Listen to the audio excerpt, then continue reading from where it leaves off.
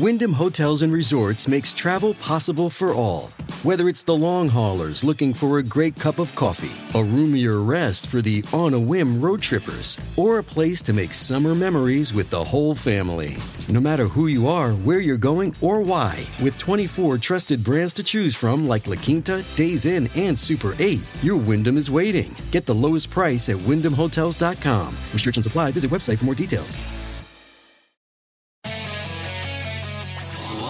From the Fox News radio studios in New York City, fresh off the set of Fox and Friends, it's America's receptive voice, Brian Kilmeade. Thanks so much for being here, everybody. It's the Brian Kilmeade Show. We got an active hour. Ben Domenech, one of the deepest thinkers that Fox News has and publisher of The Federalist. He'll be with us shortly. He's also got a podcast set to launch. And, of course, take your calls, 1-866-408-7669. They're zeroing in on that rescue plan legislation that we just don't need. There's a shutdown in the Capitol today because they say there's a threat, so they just shut everything down. That's kind of weird. They're not going to have a vote, and nobody really knows any details about it, okay? Hopefully nothing will happen, but I do have some big questions, especially when they can't even give the National Guard edible food as they stare straight ahead into a wire fence in the middle of Washington, D.C. Do you know there are more National Guardsmen and Army personnel around the Capitol than there are in Iraq right now? I would say it's a little bit more dangerous there. So let's get to the big three.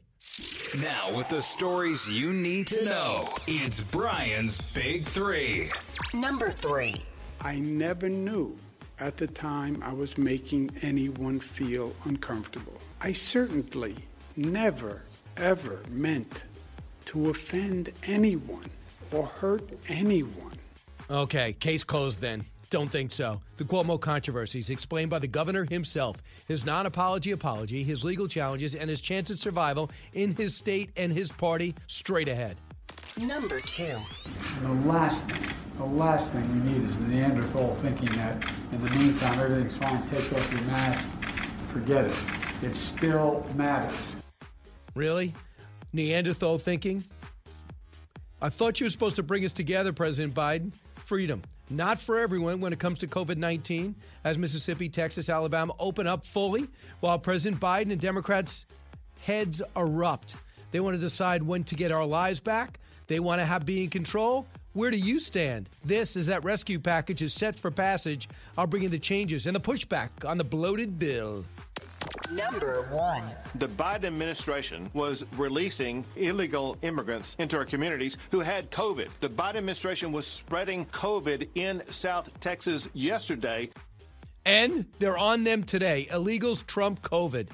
Yep. Clearly, in this stance, this is the stance of the Biden administration. They're releasing COVID-positive illegal aliens into Texas, and the cartels are flourishing. Human trafficking is booming. The response from the Biden team, who's solely responsible for this, nothing. And behind closed doors, I have to imagine panic. Why? Because, and we got a lot to go over today. On the illegals, it is totally out of control. Overall, the illegals coming across our border, some wearing Biden shirts with his logo, campaign logo, that said, Joe Biden let us in. Do you believe this? So they're leaving Honduras, El Salvador, Guatemala, and they're walking through Mexico. No more remain in Mexico policy. And they're demanding to be let in. And guess what? We're letting them in. We are about 98% capacity. Unaccompanied minors are streaming through. They're supposed to be out by law in 72 hours. They're being kept past that because there's nowhere to put them. There's nowhere to put them. This is a totally self-made crisis that they won't call a crisis. We know better. But I mentioned to you that, of course, they're coming across our border. Over 100 are positive of COVID-19. And believe it or not, we're powerless to stop them from getting on buses and being transported to locations which we control. Jen Psaki, on this, cut one. While their cases are being adjudicated, testing for COVID-19 is done at the state and local level. Our guidance, regardless of status, is testing positive for COVID-19 or experiencing COVID-like symptoms is to isolate, continue to social distance, wear a mask. Unbelievable. So you have the federal policy, which is wide open, the southern border. You treat everyone humanely, which means come one, come all, even though we can't handle it. We got to open up facilities around the country, put them in homes we don't know anything about, mostly in working class communities, to overstock our schools, many of which aren't yet open. We're bringing people in from other countries into our country, which is over half shut down. Mark Morgan worked for President Obama at this, worked for President Trump at this. 3. I think the key part here is the hypocrisy, because some of these same facilities were used under the Obama administration and they were moral and justified. Same facilities under Trump and they were immoral and inhumane. And now, because of the Biden administration's systematically removal of every single effective tool, policy, and authority, we have a new crisis. So they have to build these facilities. It was preventable. They did not have to do this. And Sean, I need to mention real quick, the DHS secretary stood on the White House grounds today, this week, and lied to the American people. He was asked, is there a crisis at the southwest border? And he said no. That's a blatant lie. And CBP documents dated Tuesday show a growing trend of unoccupied children coming into the U.S. at levels beyond the HHS department's ability to house them. Doesn't that sound like a crisis to you? On average, over the last 20 days, the U.S. Border Patrol arrested around 340 kids who crossed the U.S.-Mexican border, according to preliminary data, and that's averaged outlined in this document. Meanwhile, the average time in Border Patrol facilities, that are not designed to hold children, by the way, was 77 hours, longer than the 72 hours permitted by law. So they're going to expedite them into so-called sponsor families. Senator John Kennedy, cut 4. I understand that the companies want to reform America's immigration laws, or at least they say they do. So do I. The American people deserve an immigration policy that looks like somebody designed the thing on purpose. The problem is that judging him by his deeds, not by his words, that's not what President Biden wants. President Biden wants to basically erase the difference between legal and illegal immigration. Judging him by his deeds, not by his words, President Biden thinks that vetting people at the border, all people, vetting people at the border is racist. It's not. It's prudent. Every country that I'm aware of does that. This is going to get so much bigger when spring gets closer. In May, they're going to be so overwhelmed, you're not going to be able to hide it from the press. Right now, they're keeping it from the press under the guise of, we're in a pandemic, I don't want to expose anybody to anybody, so we're going to keep the press away. Not for long. And this is why Biden's approval rating was at 54%, now it's at 51%. His disapproval was at 30%, now it's at 42%. And this is all him. All him. You had the perfect out. Hey, ladies and gentlemen, I'm not for the wall, but it's all paid for. I'm going to let them finish the job and not put 7,000 to 10,000 people out of work. We're in a pandemic now. I am going to reform our policies, but in a pandemic, we got to do on the southern border what we did on the northern border, and that is close it up to anybody or anything that is not commerce related. But he didn't do that. Now let's talk about the coronavirus. Do you remember when President Biden said, I'm not just going to be the president for Democrats, I'm going to be president for Republicans, not just blue America, but for red America too? Well, he's a funny way of showing it. As you know, he's going to jam this rescue bill down our throats without any Republican support. None in the House, lost 2 votes in the House, and then they're going to modify it in the Senate, and not 1 vote's going to come here. You're going to need the vice president to actually gavel that in. You have cases plunging 70% in the last 2 months, deaths down 40%. We have a vaccine that's going to be available for everyone by the end of May. And now we still need $1.9 trillion when only 9% is actually going to things directly affected by the pandemic.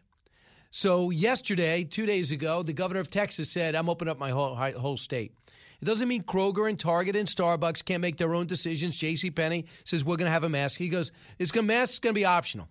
Your business, your family makes their own decision, but it's called freedom. Mississippi, same thing. Alabama next week, same thing. A lot of getting rid of their mask mandates. Joe Biden asked about that. Through his 2 masks, he says this, cut 8. I think it's a big mistake.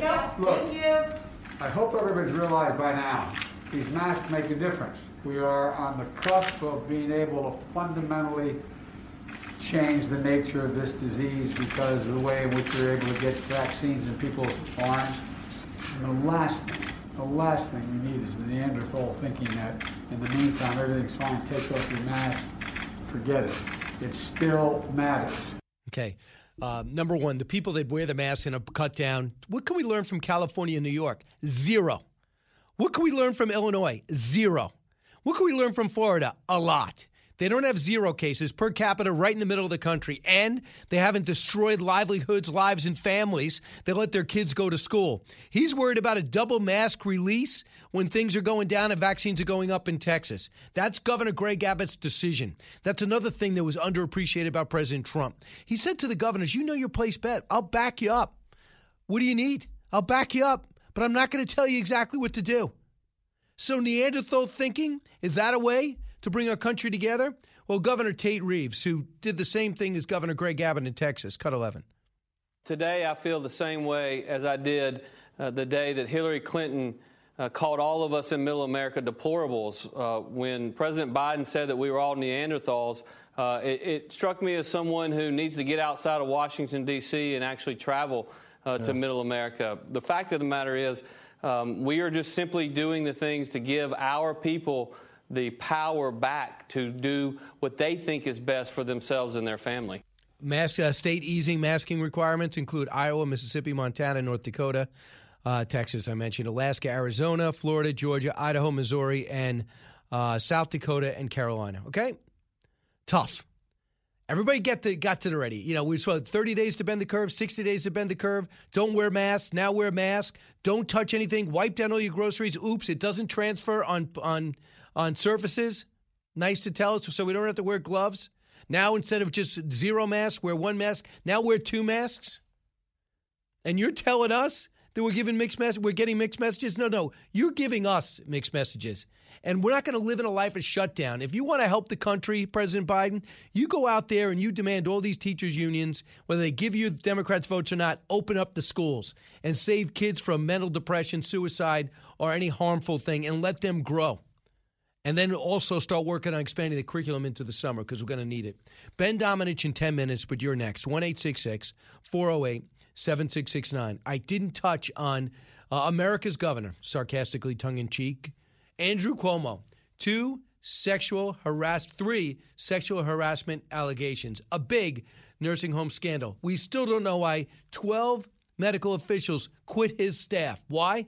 He broke his own pandemic plan and started winging it per press conference. His comments yesterday and how you feel about the governor staying on the job. You're listening to The Brian Kilmeade Show. Challenging conventional thought and wisdom. You're with Brian Kilmeade. Listen to the all-new Bret Baier podcast featuring Common Ground, in-depth talks with lawmakers from opposite sides of the aisle, along with all your Bret Baier favorites like his all-star panel and much more. Available now at foxnewspodcasts.com or wherever you get your podcasts.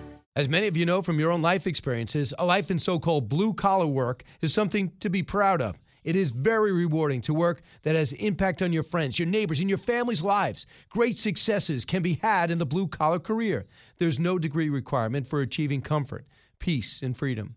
While schools cut shop classes and funnel students into colleges, there are plenty of options for hard workers who are ready to take advantage of open positions. Many young people today assume that college is the only way to achieve success in life. That is not true. Let me introduce you to Ken Rusk. Ken spent his younger years digging ditches and working in construction. He never went to college. Instead, he made goals, planned, and worked hard for 30 years. Now, Ken is a successful entrepreneur with multiple businesses and revenue streams. In his national best-selling book, Blue Collar Cash, Ken shares his insights from over 30 years of working in blue-collar trades as an entrepreneur, mentor, and life coach. Now he's created a guide made specifically for you and your unique situation. This guide will give you or someone you love the tools you need to start designing the life of their dreams. You can achieve your dreams regardless of your educational background or your past. Go to kenrusk.com/path to learn more. That's kenrusk.com/path.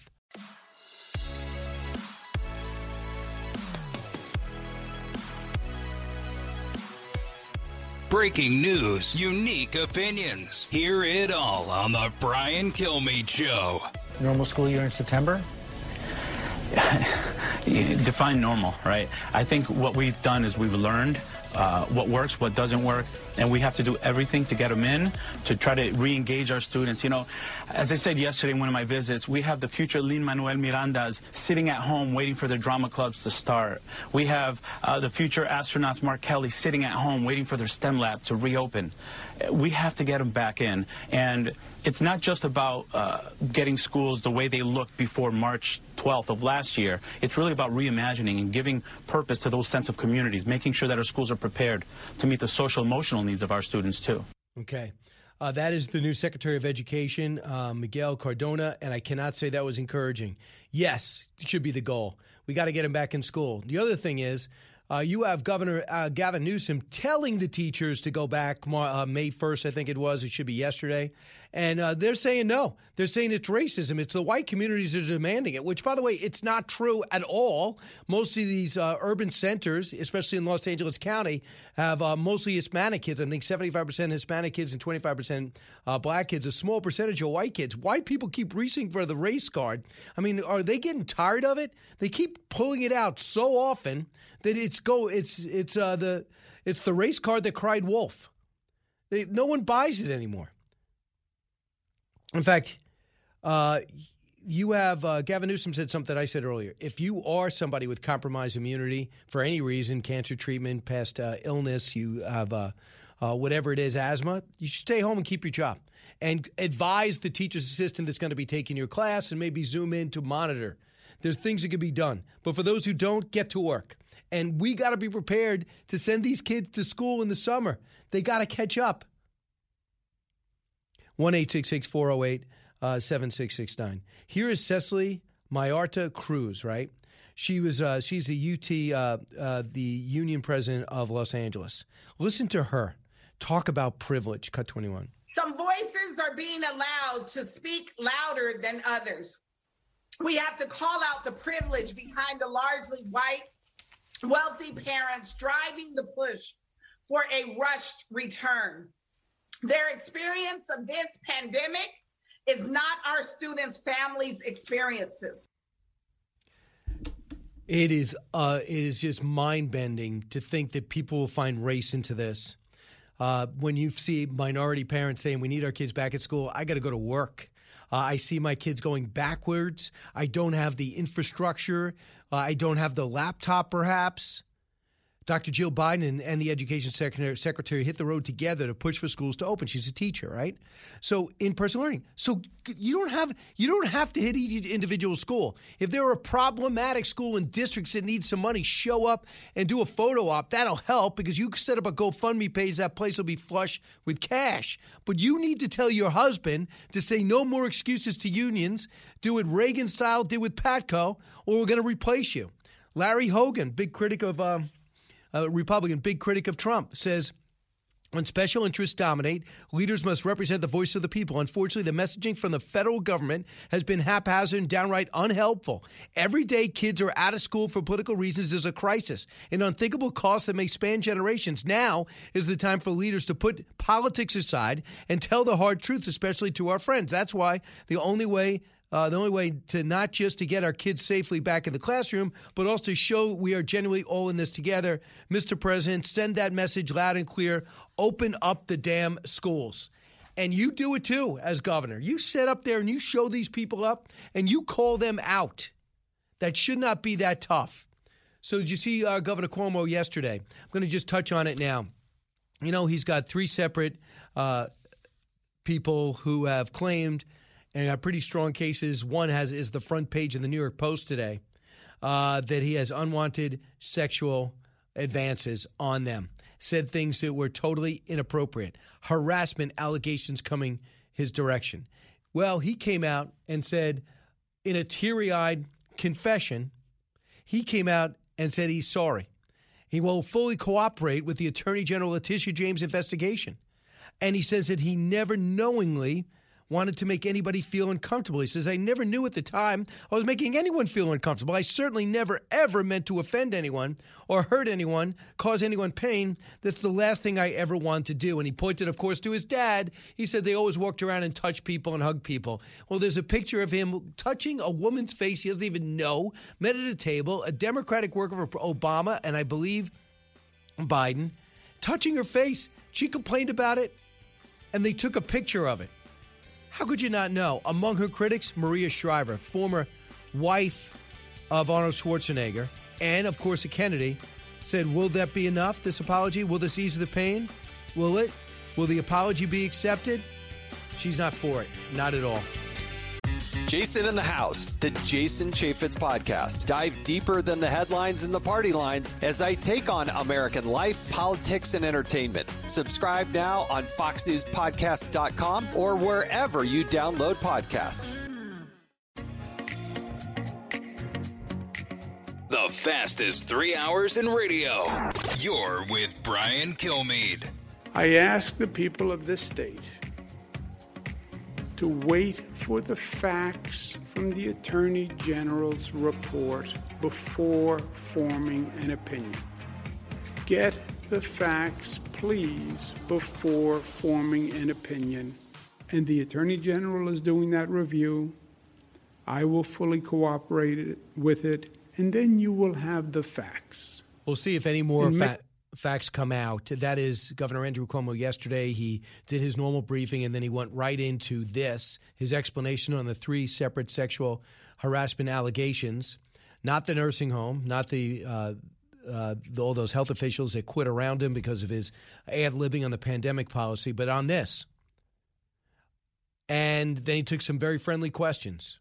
One from Marcia, this woman, what is her name? Marcia Kramer, a local news New York reporter. Very friendly question.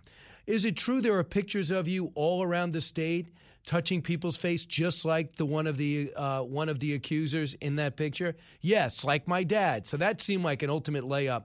Ben Domenech is a Fox News contributor now, and he's got a brand new podcast out, publisher of The Federalist. Hey, Ben. What kind of question is that?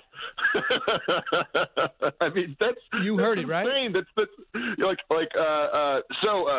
Let me ask a question that sounds exactly like a bullet point that would have been sent out by your spin team. That's right. Ridiculous, Brian. I know. I mean, and when he introduced her by saying the Dean of New York Reporters or something like that, he had a nickname for her. I'm like, okay, this should be a tough one. So you heard the tone and tenor, Brian, and we've been through. Go ahead, Ben. Well, this is just look. We've seen this time and again when it comes to the people who are held up by the left as critics of President Trump are actually turn out to often be engaged in really terrible behavior. Okay, we saw it with Michael Avenatti, who was, the media's darling for a year, appearing all over the place, and CNN and MSNBC over and over and over and over again, never being questioned about anything related to, the things that he was actually doing financially that turned out to be incredibly fraudulent and ultimately, he stole money from Stormy Daniels. Yes, and of course, we see in that, I think, the seed of so many other things, the Lincoln Project stuff, the Andrew Cuomo stuff now, the Gavin Newsom stuff, that basically everyone was willing to pretend like they have done nothing wrong. There's nothing questionable about them because they're these crusaders that they can use against the president. And now that President Trump has departed from the White House, suddenly all these stories come out in a cascade. And it's like the media they think that you're an idiot when it comes to consuming what they put out there, because it's as if they said, oh, well, we didn't know about this all beforehand. But everyone knows that Andrew Cuomo is someone who's engaged in all types of abrasive behavior, potentially. I don't think anybody's surprised by these kinds of, allegations and the like. Karl Rove is someone who's been saying things about John Weaver for, decades now, and was, saying that this stuff in the context that no journalist was interested in reporting on until after the Lincoln Project ceased to be useful to them. This is something we see time and time again from the media, And it's as if they expect their viewers are just a bunch of sheep who don't pay enough attention to notice what they're doing. But I think the Avenatti analogy is perfect, and I think another analogy on his future is Governor Northam. I mean, Governor Northam caught in blackface denying it, and then denied it was him in the picture, and just working through it, along with his deputy governor. They just worked right through it, and he's still there. Here is Andrew Cuomo when asked about resigning. Cut 24. Some politicians will always play politics, right? That's the nature of the beast. I don't think today is a day for politics. I wasn't elected by politicians. I was elected by the people of the state of New York. I'm not going to resign. I work for the people of the state of New York. They elected me, and I'm going to serve the people of the state of New York. And he goes on to say he's a full plate, and he's the only one that can do it. And he was talking about the 17 Democratic legislators who are calling for him to resign. Can I mention, too, the 3 accusers all work for him or in Democratic campaigns before. At an aide of his, who just resigned yesterday's wedding, is when this last accuser stepped forward. So Ben, how do you see this playing out? I think the Northam analogy is absolutely accurate. And I should say, for context, that I've lived in the Old Dominion for almost 30 years of my life. And the experience with Northam was incredible because you had everyone calling for him to resign. Literally every major Democrat, nationally was calling for him to resign until they discovered that, oh, wait, the lieutenant governor, he's got Me Too problems and allegations related to that. And then it turns out the attorney general, also a Democrat, he's done blackface or brownface too. So it's just like this cascade of people, who had all these problems that only resulted, by the way, because of someone taking notice of something that was publicly available at this in his college yearbook, and that could have been, reported at any point, in the previous election. Look, the conservatives need to understand they can't count on leftist media to do their job for them. You've got to go out and find these things yourselves, and you've got to report on it. Look, thankfully, we have a lot of organizations, and not just Fox, and the Federalist, but others as well, who are doing this kind of work. But look, I think the Cuomo situation is very comparable in the sense that he's not going to resign. He's going to lean into this, I think, and I don't think that there is actually going to be enough pressure put on him to force him to resign, which is very sad because I think that it's very clear at this point that the reason that he should resign isn't even these Me Too allegations, which are, of course, disgusting, though, as I said, not surprising. It's because of the consequences of his decisions as governor that led directly to thousands and thousands of deaths. And that's the sort of thing that you would think would remove a politician from any kind of leadership. But I think that we're in a new era now when everybody just leans into this stuff and they refuse to back down. They refuse to apologize, and they refuse really to engage in the level of admission that they could be so wrong and make such great errors. So, yeah, the only thing is, I think Letitia James did a pretty thorough and damning report on the nursing homes. She just didn't hold a press conference after, but it was a thorough look. Yeah. And if you have these female Democrats coming forward in their 20s, and this other woman who worked for him, I mean, he can't pretend as if he didn't know they were disturbed because I'm sure he was part of the process and moved them out. Number two, if that report is very thorough and damning, I mean, at the very least, you stop him from a fourth run and he gets primaried by maybe Letitia James herself. So that might be the end of Cuomo. At least Northam could go back and be a doctor. Cuomo's got nothing to do. Well, I'll tell you this. There is kind of I don't know if this is like a Sith thing or something else like that, where you are always struck down by your apprentice, but that seems to be the situation when it comes to attorney generals and their relationship with the governor of New York.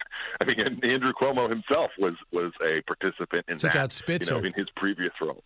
So look, I think it's all disgusting, and I think people should be up in arms about it. They should be completely disgusted by his behavior. And I think you're right that ultimately this certainly is something that changes his political future irrevocably.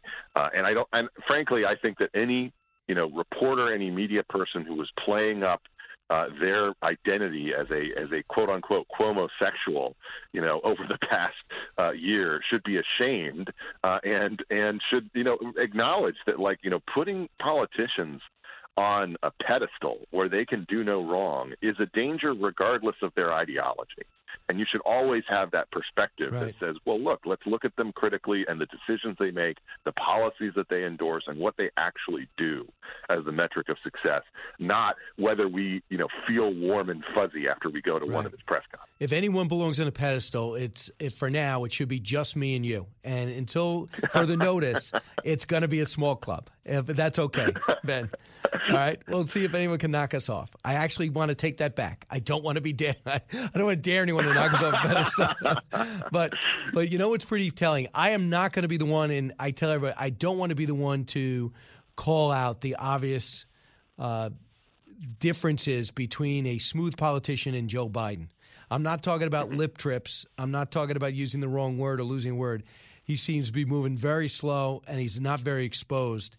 Listen, yesterday, in the unscripted situation, he actually called Texas and states and governors like that something very derogatory. Cut 8. I think it's a big mistake. Look, I hope everybody's realized by now, these masks make a difference. We are on the cusp of being able to fundamentally change the nature of this disease because of the way in which we're able to get vaccines in people's arms. And the last thing we need is the Neanderthal thinking that in the meantime everything's fine, take off your mask, forget it. It still matters. It's really going to bring Red America together by calling Governor Abbott, Governor Tate, Neanderthals, and now the governor of Alabama, Neanderthals. Texas and Mississippi, both states I've lived in, both states that are near and dear to me, and I honestly, this is just ridiculous. The idea that Joe Biden's going to come along and say, "Oh, unity, unity, unity." Also, you're a bunch of cavemen, okay? Because you're paying attention to actually the results of these mandates. And what we've learned really is that Americans don't need these type of top-down government mandates, especially ones that, by the way, have never really been enforced to the level that they could be. In order to behave in responsible ways. Trusting the people is not a bad idea when it comes to this.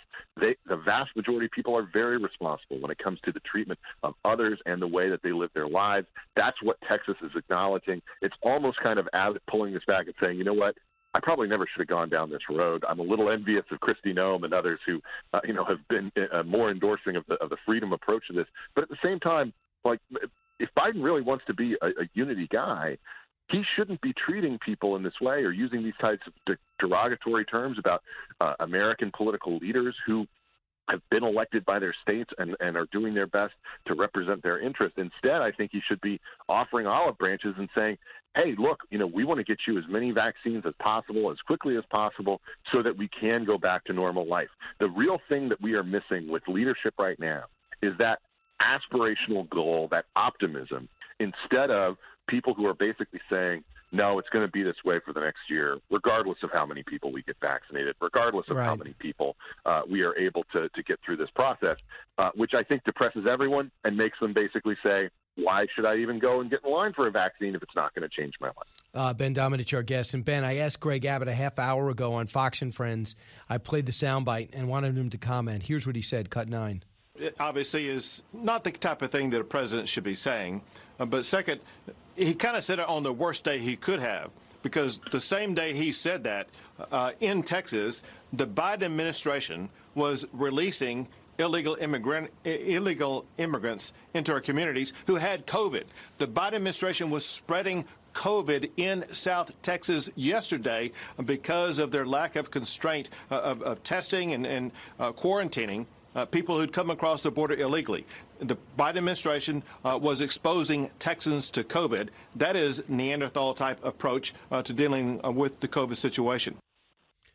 So he's totally right. And it is a great analogy. What's happened at the border is total chaos. They're not even acknowledging it. It's a self-inflicted wound that's only going to get bigger and harder to solve.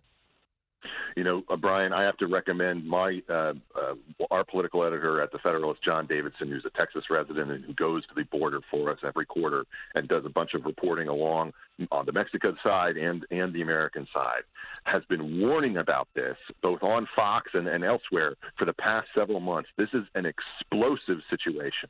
It is already getting much worse than what we've seen in the past.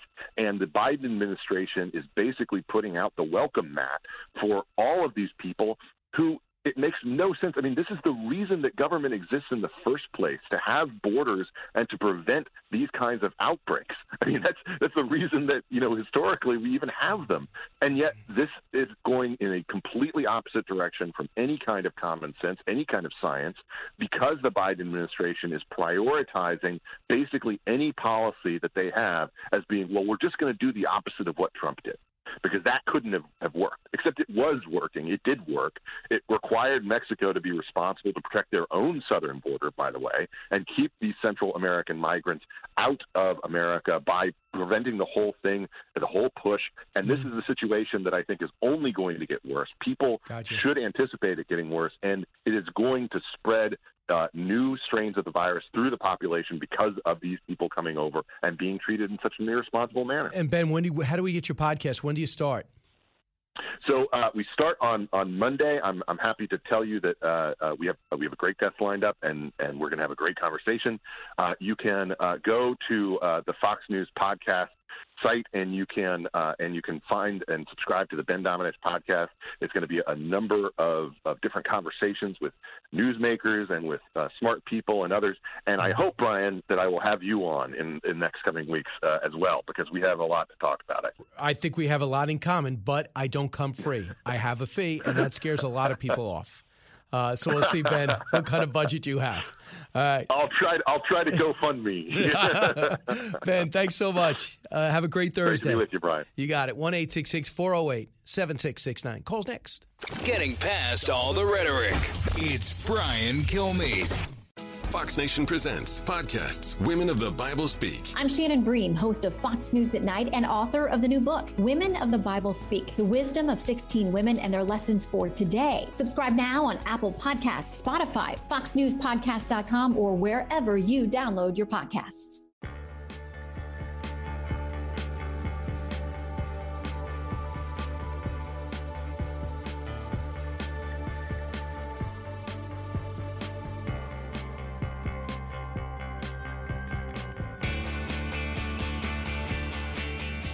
The talk show that's getting you talking. You're with Brian Kilmeade. But if you're worried about these children's books being removed from the shelves, we here at A Late Show have just the book for you. It's Oh, the Books You Can Read. So the book news you heard today just got your goose, and now you're defensive for old Dr. Seuss. If you find that your bookshelf just got a little bit duller, consider these kids' books from people of color. There's lots of new stories you might find quite good, like Imani's Moon by Janae Brown Wood. And this one right here is the real McCoy. It's Tomisha Booker's great book, Brown Boy Joy. There are so many stories, a whole great assorty. It's fun to read books written after the 40s. So don't be so cancel-y, culture-y, whiny. Read these books after pulling your head from your hiney. Okay. Now I know, the late night shows are going down, all of them. He may be leading, but he's leading a sinking ship. Nobody's watching. His jokes are less and less funny. Yeah. I mean, it's just a news show. Just might as well be on, and that's fine. That's why Gutfeld's going to kill it at his hour. I do have some good news. You want to hear some good news? I would love good news. So Arthur Lee, the founder and creator of LifeVac, who is kind enough to sponsor us at WABC, says that LifeVac has saved another child. This time it's Ajax in Ontario. They were overjoyed to announce that, in Ajax, Ontario. His name is Sawyer, 21 months. He was saved by his dad using a LifeVac during when his passageway was blocked. His dad is a first responder. Quote, I am a first responder, so when I heard my son choking, I knew exactly what I needed to do. To my horror, the Heimlich was ineffective. I quickly realized his food was firmly wedged in his throat. I quickly grabbed the LifeVac. It took me only one pump to pop the food out. My son began to cry, which means he is now breathing. So if you go to LifeVac, LIFEVAC, go to their website, you should order this. It's like having a fire extinguisher. You hope you don't need it, but you hope you have it. It's the Hammer Time Podcast. Fox News Channel's Bill Hemmer takes you one-on-one with engaging personalities covering the critical issues of the day. Find Hammer Time now by going to foxnewspodcasts.com. America's listening to Fox News. Live from the Fox News radio studios in New York City, fresh off the set of Fox and Friends, it's America's receptive voice, Brian Kilmeade. Thanks so much for listening, everybody. It's the Brian Kilmeade Show. A lot going on. Be able to speak to the governor of Texas in the middle of some controversy because he wanted to do this thing called Give People Choice in Texas when it comes to masks and open up their restaurants and what have you, and as well as businesses. We also are going to be talking to another special guest at the bottom of the hour. That'll be Jessica Donati of the Wall Street Journal. And we do have another special guest queued up. I don't want to give it away, but first, the big three. Now, with the stories you need to know, it's Brian's Big Three. Number 3. I never knew at the time I was making anyone feel uncomfortable. I certainly never, ever meant to offend anyone or hurt anyone. Yeah, the Cuomo apology, the controversies are piling up, explained by the governor himself. His non-apology apology, his legal challenges, and his chance at survival in his state and in his party. Number 2. And the last thing we need is the Neanderthal thinking that in the meantime everything's fine, take off your mask, forget it. It still matters. Wow, that's a unity message. Freedom, not for everyone when it comes to COVID-19, as Mississippi, Texas, Alabama, and others are fully opening up, while President Biden and Democrats turn beet red and their heads erupt. They want to decide when we get our lives back. Where do we stand on that? Where do you stand on that? There's a rescue package, by the way, making its way through the Senate. What will it look like in the end? Do we need it? We'll talk about it. Number 1. The Biden administration was releasing illegal immigrants into our communities who had COVID. The Biden administration was spreading COVID in South Texas yesterday. Yeah, illegals trump COVID in my mind. Clearly, that is the stance of the Biden administration as they are releasing COVID-positive illegals into Texas, and cartels are flourishing. Human trafficking is booming. The response from the Biden team? Not much. Behind closed doors, I imagine panic. But first. And now it is time to clear the airwaves for the esteemed psychologist from Fox News Sunday. And I'm not trying to be psychological. You like people's approval. You do not like to be disliked. The chances of a kid getting it and being falling ill are infinitesimal. Michael, is he right or wrong? I think he's right. Whoa! Michael Osterholm on the Brian Williams Show? Says Brian Kilmeade's right. Brian Kilmeade was right. What was it about your childhood that makes you seek people's approval? Providing the encouragement his patients need. And you know what they say, a broken clock is right twice a day. While keeping them grounded in reality. Brian Kilmeade tried. He sent me a signed book, and I'm not a fan. I don't even wish to speak of him. I think in that particular, I think Osterholm was right, and I think Bobby Moynihan was right. And giving constructive feedback. You did say terrible things about Bobby Moynihan. Paging Dr. Wallace. Dr. Wallace? Dr. Wallace, I cannot afford these hourly rates. rates. Our time is up here. We'll have to get to this next week. Chris Wallace. Well, they've done it again. They have done it again. They raised the bar. That was fantastic, right? That was fantastic. Listen, I wish they showed 1/100th the creativity for the rest of the show as they do once a week for my intro. I thought you were a fan of the show. I am a fan of the show, but I actually think this is the best part of the show. Right. It is great. I mean, are you honored for that, or is this something you expect? Well, kind of both. I'm pleased by it, but I do kind of expect it because, you see, as opposed to you, I believe that if you encourage people, they do their best work. And you know, I'm very, very pleased with that. It was excellent. It was first-rate work. What I do is more of a Bobby Knight thing. I'll berate you until you graduate. And then when you move on, I said I was just trying to make you better. I'm going to say 2 words to your staff that you have never said. Thank you. Why should I thank them? They're doing their job. Oh, my gosh. Wow. And this is the real Brian Kilmeade. Right. Every once in a while, it pops out. It does. He's not the nice guy with the dimples. He does. You do have adorable dimples, but that's not who you really are. You're a tyrant. Can I tell you something? I was an unbelievably cute child. Even when I look back at the pictures, and my teachers noticed that, and they would point it out, and it would kind of alienate me from the other kids. So if you would stop talking about my dimples, because on the Christmas party, when I see other anchors like Charles Payne, Stuart Varney, there's going to be a resentment. Instead of that, hey, what's going on? What is it like? And there's going to be a little bit of a standoffishness. So if you would treat me like everybody else, I'd appreciate it. So wait 1 second. When you say that when you were a little kid that the teachers used to point out how cute you were, what would they say? They would look at your dimples. Where'd you get them from? I had enormous cheeks at the time. People thought that was positive. The girls didn't. I've since lost a great degree of weight since fourth grade. Were you a tubby? No, I wasn't really. I mean, when I was very young, yes. But then I kind of thinned out. I started playing a lot of soccer. So you can't really play soccer and have any type of success and be overweight. That's certainly true. Right. So thanks for joining us, Chris. Who do you have on? I'm kidding. Well, who do you have on? Have you booked anybody yet? I can tell you, but go ahead. No, go ahead. Tell me. Well, we only have booked one person, but remember, it's only Thursday morning. Yeah. We have this. It's actually fascinating. Joe Manchin, the most powerful man in the Senate. He has played his card so well because everybody could be the most powerful man in the Senate. Every Democrat could, because they're the difference between 49 votes or 50 votes.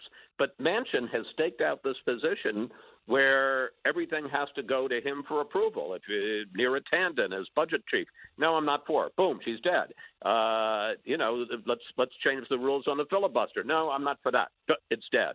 He has really played his card well, and you can see it right now as he's helping determine exactly what the Senate is going to pass on COVID relief. It's actually quite brilliant what he's done. It has, and because he's a very, very red state, he's a Democrat that fashions himself a moderate, voted for a few of the not decisive votes, so a few of Donald Trump's policies and people.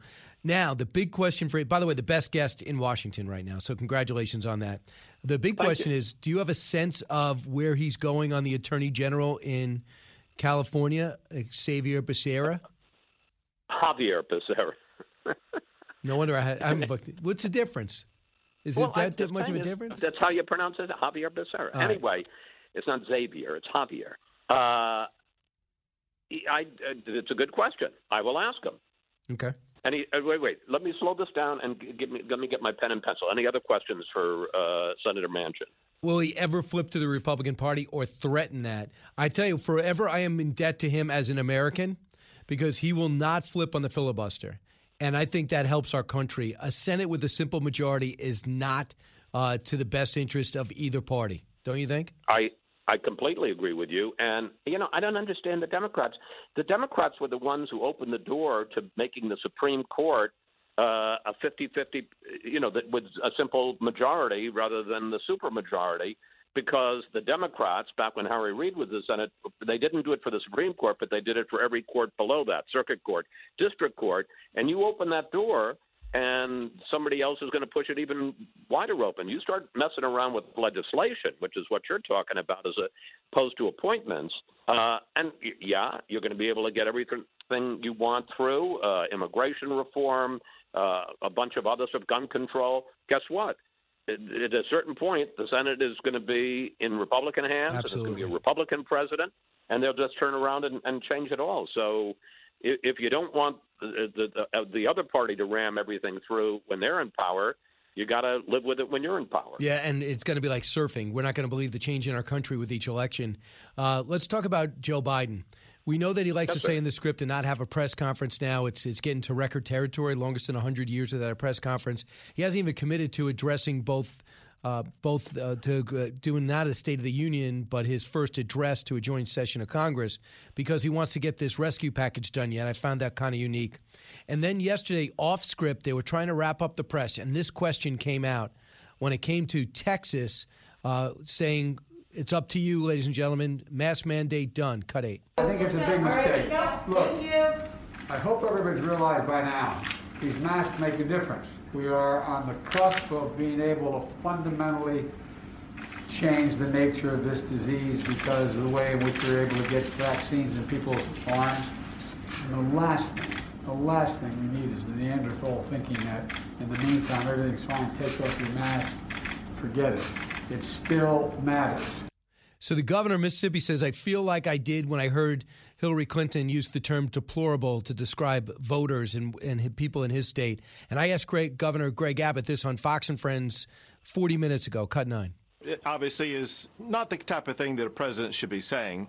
But second, he kind of said it on the worst day he could have, because the same day he said that, in Texas, the Biden administration was releasing illegal immigrants into our communities who had COVID.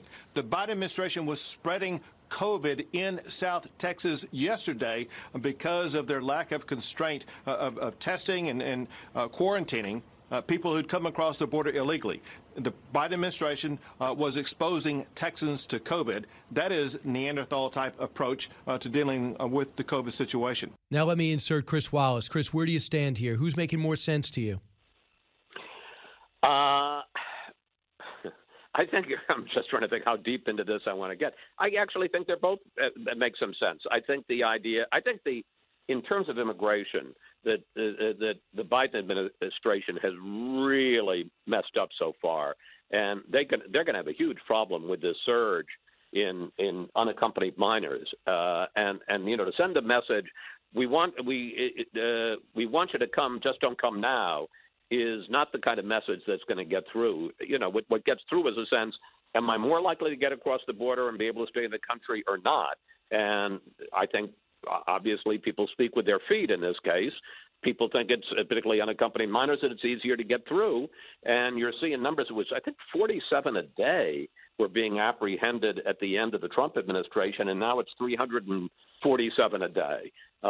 You add that up, they're talking about I think 130 or 40,000 in this fiscal year. That's a huge number. And then you add on to that the fact that some of them are going to have COVID and then they're getting released into the population. That is a huge public health problem. Now, I suspect you and I disagree because I'm not convinced that lifting all the restrictions now as they are going to be in Texas is a good idea. Yeah, I was in Florida about 5 times over the last 8 months. And I'm telling you, I walk into a grocery store, there's this mask. Walk into I have not walked into one restaurant where they don't say, mask as you walk to the table, but they're letting people go. They're spreading people out, leaving some tables empty. They're doing it on their own. They don't have a governor or inspector breathing down their neck, and they're right in the middle per capita with everyone else, as is Texas per capita. It's a huge state. So to me, he's empowering people to make decisions. Starbucks, Costco, Kroger's are all saying we need you to wear a mask, and that's fine. So it's that freedom thing I'm for and you're against. Wow. You still are a little upset that I did the psychological thing about your needing approval. Again, apparently from everybody but me, because that was kind of jumping ugly with me. Well, I mean, do you know where Texas, first of all, you talked about them spreading it out. You know that he's now saying you can go back to 100% in a restaurant, in a store, in whatever. 100% capacity. Love it. No more, what? I love it. You know why? Chris, if you don't feel comfortable, you will not go to that restaurant. You'll pick the restaurant that has the spread of the plexiglass or not go. And I might say I'm comfortable. I was in there, that's fine. And I made a decision and you made a decision. Well, and we're both we have free. Rules that states set rules. For instance, speed limits. Should we just have it as, you go whatever you feel safe? Good point, but not relevant. Well, I think it's a little relevant. States set safety standards because they say for the greater good of the state, for the safety of other people around you. And it's not just a matter of personal freedom, because if there's a spread, incidentally, Texas, I think it's 47th or 48th per capita in vaccinations. They're not doing so well. And in fact, the number of cases is over the last week or two gone up in Texas. I just don't know that I understand it. And the problem, of course, is if there's a greater spread of the disease in Texas, then, it's not like people stay in Texas. They're going to get on planes. They're going to go to other places. They're going to go, and now I may have a completely different rule in D.C., but now I'm going to have to live with the consequences of a greater spread of the disease in Texas coming to. Right. And just so you know, just to get ready for your show Sunday, that's what Florida and New York have been going back and forth. And you come off, there's National Guard waiting there. You're from New York. They ask you a few questions when you're done. And what you do is you get a test before you leave. That's it. So if you as a state, a governor, want to have a rule for Texas, go ahead. But we got to get back to normal. And I think this is a big step. And you know what I think it is? I'm for health, public health, and you're against it. Right. I'm for freedom. I'm for life. You're for death. Okay. Thank you, Joy Behar. I appreciate it. Chris, good luck on your show Sunday. You don't need anyone but Joe Manchin. Keep the whole hour. Thank you. Well, no, we're gonna book it. It's a work. I'm not like Fox and Friends or this show where you've got a fine team that sits there and books everything for you. I gotta do some work myself. Oh yeah, I wouldn't know what that's like at all. Chris, thanks so much. You seem nice. Right. Both sides, all opinions. It's Brian Kilmeade. With Fox News Podcasts Plus, you can enjoy all your favorite Fox News podcasts without commercials. Subscribe now at foxnewspodcasts.com.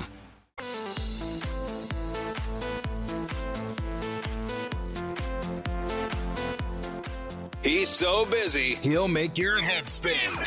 It's Brian Kilmeade. His contrition, such as it is, even his self-pity, does not extend to the nursing home dead. Those 15,000 people who were consigned to an early death. Now, that is something that the New York Post was writing about last May. You were talking about it, and there were others. But of course, all of that Democrat-friendly media were busily trying to create this myth around him as a hero, as the gold standard leader. So I just ask, where are all his victims? Where were they then? Where are all those Democrats now speaking out? Where were they then when it counted? It doesn't matter now. He hasn't changed suddenly since the election. He's always been this way. Yeah, the thing is, he got a rebirth. He was not popular without any legitimate politician challenging him because of the name and the legacy. But now people are jumping on the fact that Governor Cuomo is more than vulnerable for a good reason. Rich, listen on WDBO in Cocoa Beach, Florida. Hey, Rich. Hey, Brian. Good morning to you. Hey, I know your time is valuable. I hear you talking about Texas and, the no mask thing. Man, I'm totally on board with that because you're right. I live in Florida, and, we're just you got to be smart about what you do. But have they forgotten about the fact that more people die from drug overdoses? 500,000 people died from COVID, but look at drug overdoses, look at whatever, abortions, car accidents, just whatever you want to name. The bottom line is this COVID thing, I had it. I have 20 friends that had it, and we all survived. I don't get it. I think they blew it up. Big scare tactic. Well, to some, it's very dangerous. To most, it's not. And we're getting better with the therapeutics. The vaccine is doing it more than we ever thought it would. And that's what these governors are saying. It's been a year. You told us 30 days. Enough. Back to work. We understand the dangers. We'll take the risk. When we come back, we're going to talk to Jennifer Donati with the Wall Street Journal. From the Fox News Podcasts Network. Download and listen to The One with Craig Gutfeld, the co-host of The Five, like you've never heard him before. You know him, you love him, you want to be like him. Subscribe and listen now by going to foxnewspodcasts.com.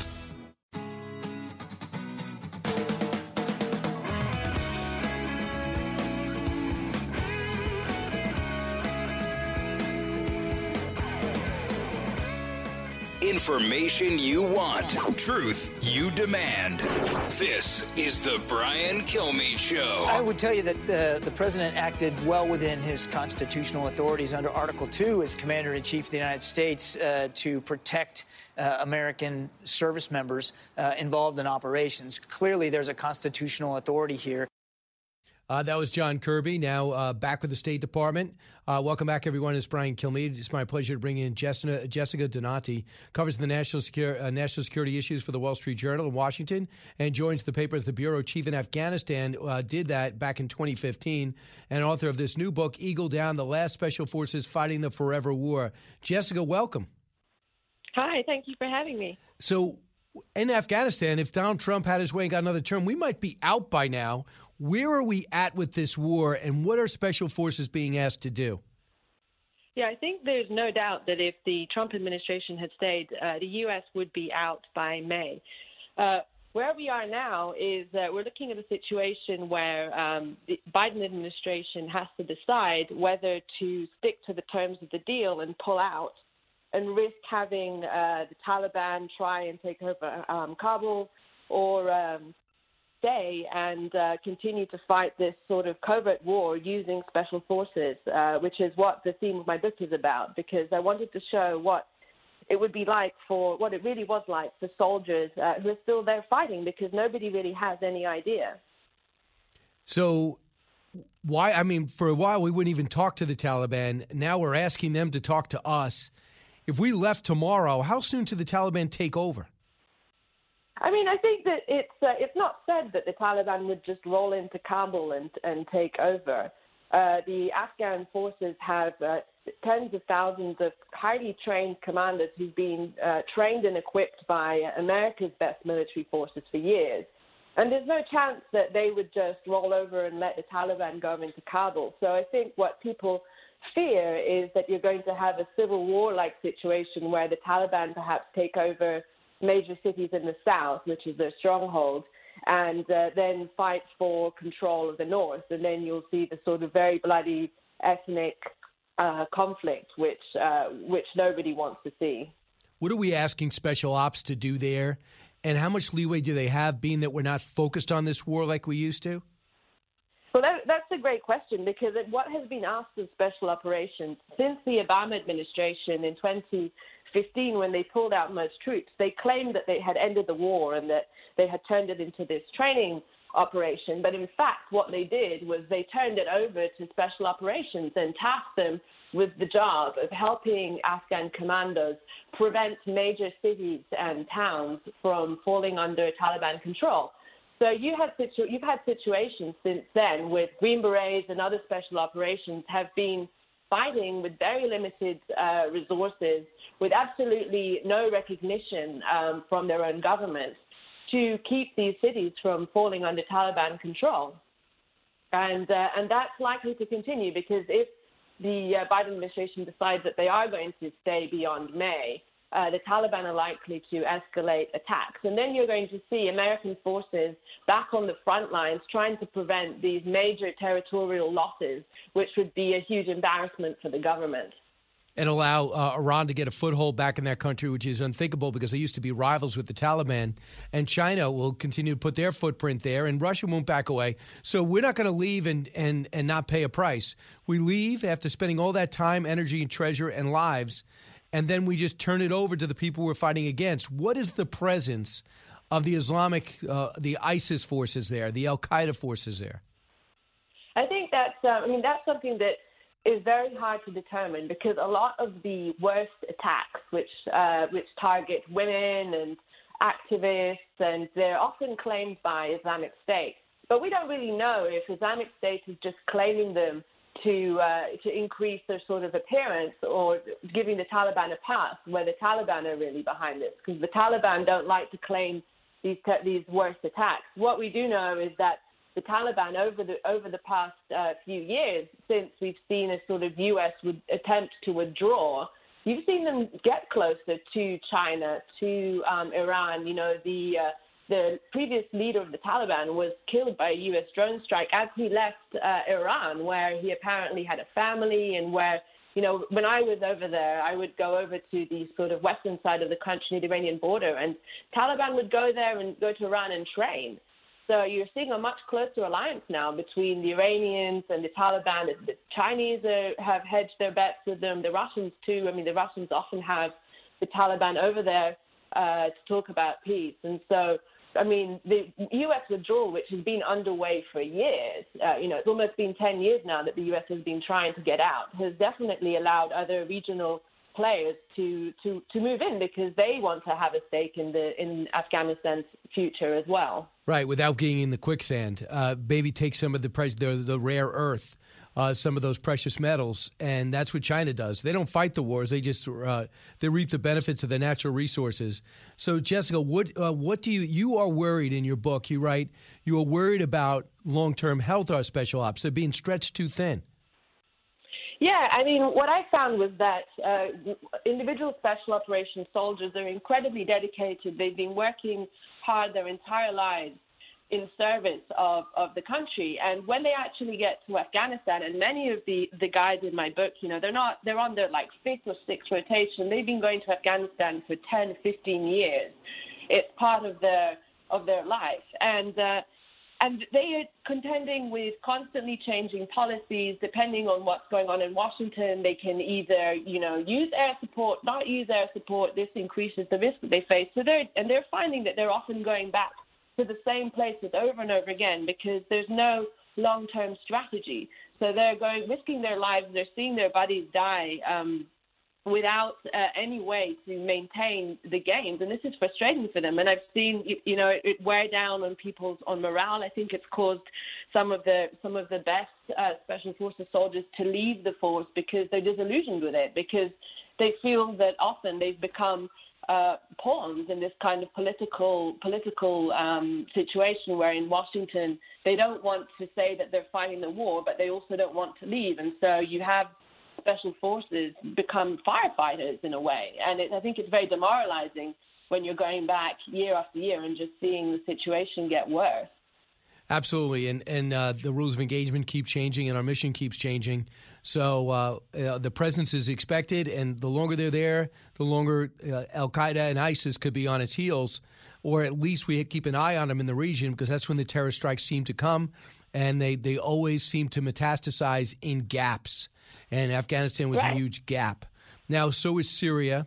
You remember the strikes in Syria that Joe Biden did in response to the Iranian-backed militias hit on our bases.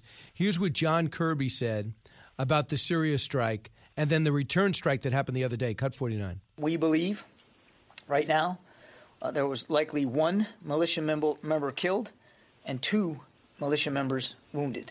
This was really designed to do 2 things: to remove that compound from their utilization of it as an entry control point from Syria into Iraq, and 2, to send a very strong signal that we're not going to tolerate attacks on our people and our Iraqi partners. So what is the situation in Syria where they kill anybody or anything? I saw the 60-minute special, and where our Iranian militias feel comfortable training and plotting and planning. Yeah, I think they're definitely testing the Biden administration because, as we know, these militias are backed by Iran and even controlled by Iran. And the Biden administration is hoping to restore the JCPOA. And so they need something from Iran right now, and they're being tested. And I think what the Biden administration is trying to do is show that it's not prepared to just take any attack, but it also doesn't want to escalate things so that they find themselves in a cycle of growing violence. And I mean, this is the problem. I mean, the whole reason that that ISIS did take power in Iraq and Syria was because the U.S. left in 2011, and that allowed them to take over the huge parts of the country. And so I think in these areas, both in Iraq, Syria, and Afghanistan, the fact that the U.S. has constantly been talking about leaving doesn't really encourage the people that they're fighting alongside the U.S., because they look at the Americans and they say, well, they could be gone tomorrow, and where are we going to be if the Americans are gone? And so they do hedge their bets. They do have divided loyalties. And they're not going to fight so hard for a U.S.-backed government that may lose its U.S. support soon. Absolutely. And Jessica Donati, by the way, our guest, Eagle Down, the name of the book, The Last Special Forces Fighting the Forever War.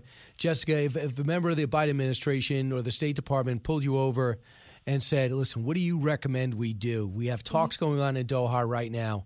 What do you recommend? What are the risks? What would you tell them? I think it's a difficult question. I mean, I think there's no doubt that if the U.S. leaves, Afghanistan will likely descend into a very chaotic situation. We'll see terrible things happen to women and to everybody there because of the violence. At the same time, I don't think that the course that was set under the Obama administration, which was to basically act as sort of a firefighting force to keep the Afghan government on life support, that's clearly not working either. And so I think there just needs to be more openness and more commitment to a long-term strategy, whether your long-term strategy is, okay, Taliban, we're going to stay until there's a peace deal and then somehow force the government to move along with that. Or say, okay, cut our losses and we're going to go. But to sort of string everyone along saying we're going soon, I think that just creates uncertainty and both sides have little incentive to move forward in the peace process underway now. What I don't understand, and that I appreciate you saying that, just say we're going to be there for the next few years and gradually wind down. But I don't understand why it's taken so long to train Afghans to defend themselves. We put so much money into that country in training. Why can't they have a good police force and a solid army? I think that is the problem is that the U.S. hasn't been committed. I mean, since, if you remember, since the surge, right, way back in 2009, when the U.S. was supposed to turn around the war and commit to it. At the same time, they announced that they were withdrawing. And so all of the people that they've been training, are aware that any day now the U.S. is going to go and they're not going to have all the air support, all the intelligence support, perhaps not even all the financial support.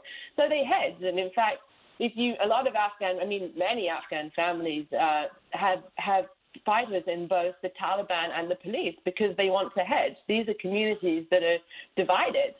And that's the reason why. And I don't think that investing more money and more time is ever going to create the kind of force that will be needed to survive on its own. Jessica Donati, thanks so much. I look forward to talking to you again. And this is going to be front and center soon. And there's going to be a few better people to talk to. And I do hope the administration reaches out to you. Pick up her book, Eagle Down, The Last Special Forces Fighting the Forever War. Thanks, Jessica. Thank you very much. And look at her columns in the national security section of the Wall Street Journal. When we come back, your calls, 1-866-408-7669. This is the Brian Kilmeade Show. From the Fox News Podcasts Network. I'm Ben Domenech, publisher of The Federalist, and I'm inviting you to join a new conversation with the smartest thinkers out there about the country and where we're going. Subscribe to the Ben Domenech Podcast. Subscribe and listen now by going to foxnewspodcasts.com.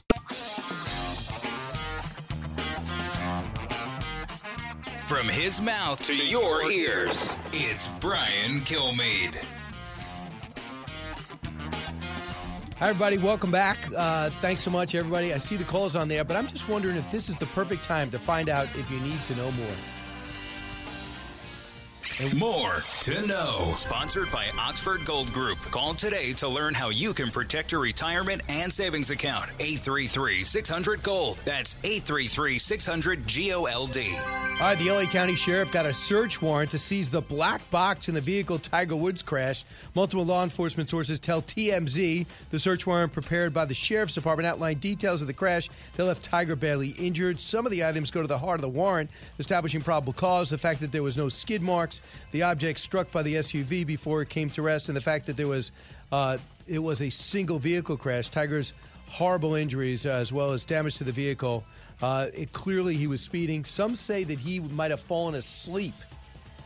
Is that possible? 7:40 in the morning, falling asleep?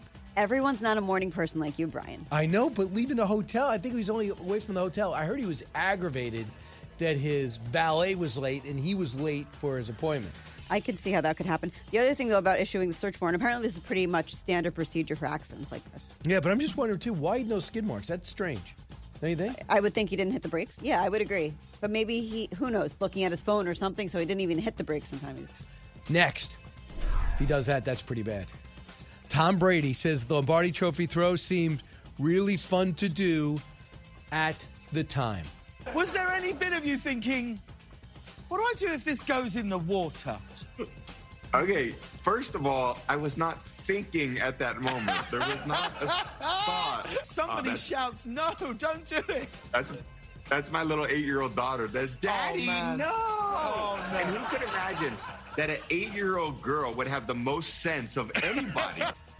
And that is funny. And he did throw from boat to boat. The boat parade was working. So typical Florida. They found a way. Exactly. And probably the 8-year-old was one of the only sober people on the boat, maybe. Yeah, and the other thing, he's having fun. Don't you think it's refreshing to have fun? No one's condemning him for drinking too much. They know he had a couple extra beers, right? What's the big deal?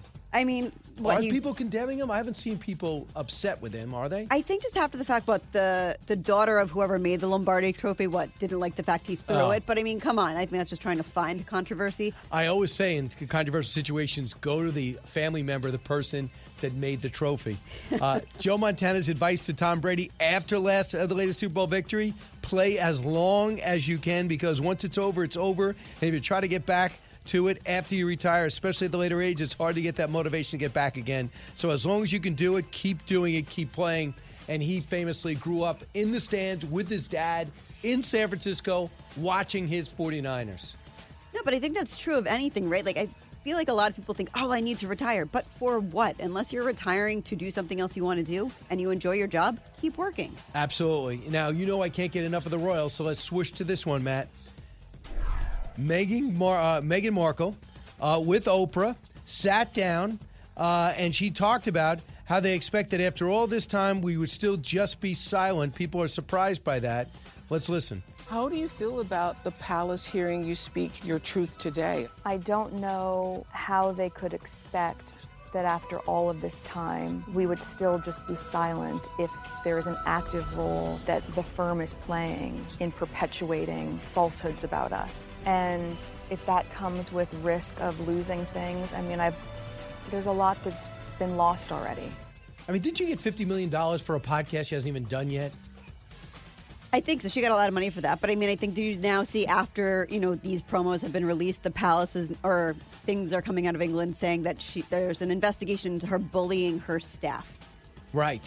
Why do we investigate that? By the way, for royals to be mean to their staff, doesn't that happen in every movie and I'm not saying it's right. But I'm sure the Queen has always been very polite to her staff, right? I know. Everything's super proper. And, that sort of goes to her point, though, that they're sort of trying to smear her. Much of the conversation with Oprah, they said, was around the interview, has been monopolized by accusations made by Markle that she bullied at least 2 palace aides during the short time there. The Times of London quoted sources saying that the Duchess of Sussex reduced staffers to tears. Can you sue? What's the big deal about it? If someone cries, that means what happens? It goes to jail? Yeah, I don't know. I think they're just trying to make her look like the bad person. I think all of it's just sad, right? Don't you just want them to get along? No, I don't really care. But this is the only royal story I really did care about. Prince Philip? Philip? Too bad. I've left 12 stories in the locker room. Keep listening. Maybe you'll hear them later. Right, too much royal talk. It always monopolizes more to know. Hey, thanks so much for listening. Go to BrianKilmeade.com. Order any of my books. I can personalize them and send it. Living the Bream is a podcast hosted by Fox News Channel's Shannon Bream, sharing inspirational stories, personal anecdotes, and an insider's perspective on actions and rulings from the High Court. Subscribe and listen now by going to foxnewspodcasts.com. America's listening to Fox News. From the Fox News radio studios in New York City, giving you opinions and facts with a positive approach.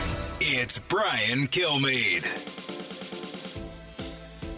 Thanks so much for listening, everybody. It's the Brian Kilmeade Show. Coming up shortly, Miranda Devine. At the bottom of the hour, Brad Meltzer will be with us. Brad Meltzer, esteemed historian, is taking it personal that these kids are growing up and not having role models. American history role models is rolling out 2 more books. So Brad will be with us shortly. So let's get to the big 3.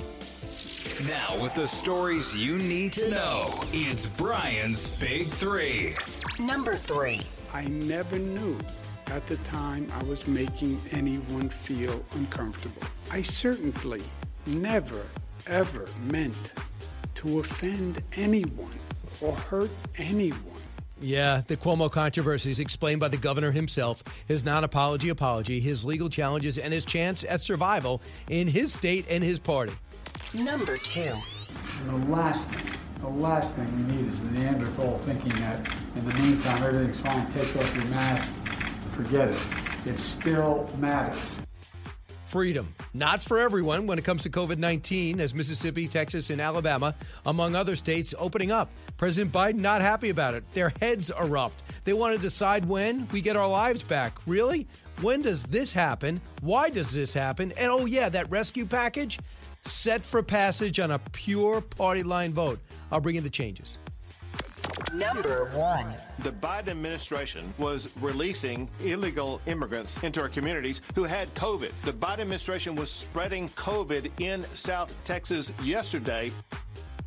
Illegals. Trump COVID, clearly, that is the stance of the Biden administration as they are releasing COVID-positive illegals into Texas and into Arizona. And the cartels are flourishing. Human trafficking is booming. The response from the Biden team? Crickets. And behind closed doors, I imagine, panic. So let's bring in Miranda Devine of the New York Post and Fox News contributor. Miranda, welcome back. Hey, hi, Brian. Nice to talk to you. I mean, it's pretty unbelievable, right? You call out the governor of Texas and say it's Neanderthal thinking. What a personal attack. The 78-year-old told us he wasn't going to do that. And number two is, at the same time, he's offering no excuses for letting illegals from other nations into our country who we know nothing about. It's unbelievable. In Texas, I mean, they've just admitted that they have more than 100 COVID-positive illegal migrants that they've just let run rampage through Texas, spreading disease far and wide, and they're coming to New Jersey and North Carolina, probably to New York, and those are only the ones they've tested. I mean, there are tens of thousands of people cramming into SUVs, as we sadly saw the other day with that terrible crash in California where 13 people died because there were something like 20 of them illegal aliens crammed into a people smuggler's SUV to take them across the border. This is just absolute chaos. It is a crisis. And for Biden's people to be telling us, oh, it's only a challenge, and for Biden not even to bother to address the American people about it, to pretend that they've got it under control, and at the same time ban media from going down there and pretend it's because there's a COVID problem. Honestly, it is so dishonest, so the opposite of what they promised. You know, he promised unity, he promised competence, and he promised transparency. We've got none of that. There's been no press conference from this president. He's been in office for 6 weeks, nothing. He is hiding out. He may as well be in the basement. Miranda, a couple of things. They're not going to be able to hide this, and that's why I wrote panic on this talking point, because they have to be panicked. Because forget the spin. People are coming across in droves. It's up over 100% since they took office, from Arizona through Texas especially. And then when they start testing positive and still are able to get on buses and transfer to holding facilities that are 97% full, and it's not even spring. When the weather gets better, we're wearing Biden let me in shirts. They're coming to the border, and he got rid of the Remain in Mexico policy. He's completely dismantled Trump's very effective border protection policies, and I don't think they care. They don't care because they know that the media is complicit, that there is the media they care about. You know, the New York Times, the Washington Post, CNN, MSNBC, they're not covering this, and they won't. And the problem is that they don't care. I think they want chaos. They want the country to be overrun. They want to cause problems in Texas. They want to change the demographics in Texas because all they really care about is power, and they want permanent rule. Yeah, possibly. Here's what Sid Miller says of Texas, and he is the Texas Agricultural Commissioner, Cut 14, on the Neanderthal comment. There's no end to the hypocrisy of this president. While he's calling us Neanderthals down here for removing the mask order, he's completely thrown the border open. He's stopped the building of the wall. He's removed all of our cybersecurity. The drones are grounded. The blimps are grounded. You know, our forces down there are working blind. Actually, I think D.C. could learn a lot from what we do here in Texas. If we were still a republic, we'd be the 9th largest economy in the world. But somehow we have to stop this. 1,000 a day, that is going to multiply 10 times that as the word gets out that the gates are open and you can just walk right in. Some of those towns actually tested and found over 100 of those immigrants with COVID. You know what they did with them? Mm-hmm. They put them on the bus and sent them right up all over our state and all over the United States. And this is what I think, Miranda, you might be wrong. When it comes to kids back to school, you're not a Democrat or Republican, you're a parent. And when it comes to security and the spread of the COVID virus, you're not a Republican or a Democrat, you're an American. And he is making us not see red or blue. We're seeing right and wrong. That is just plain wrong. I would challenge to everyone listening, what he's doing is just flat out wrong. And it's also the antithesis of what he pretended to be during the campaign. I mean, he is the most neurotic politician we've seen when it comes to COVID. I mean, he was triple masking before anyone even talked about it, hiding in his basement. Now he's been vaccinated, maybe he doesn't care. But, to act as if it's okay to open the borders when you're having this super spreader event happening, to just ignore it, it's extraordinary that he gets away with it. But look, I'm sorry, Brian, but I just don't have faith in the media. We need the media to be holding this administration to account.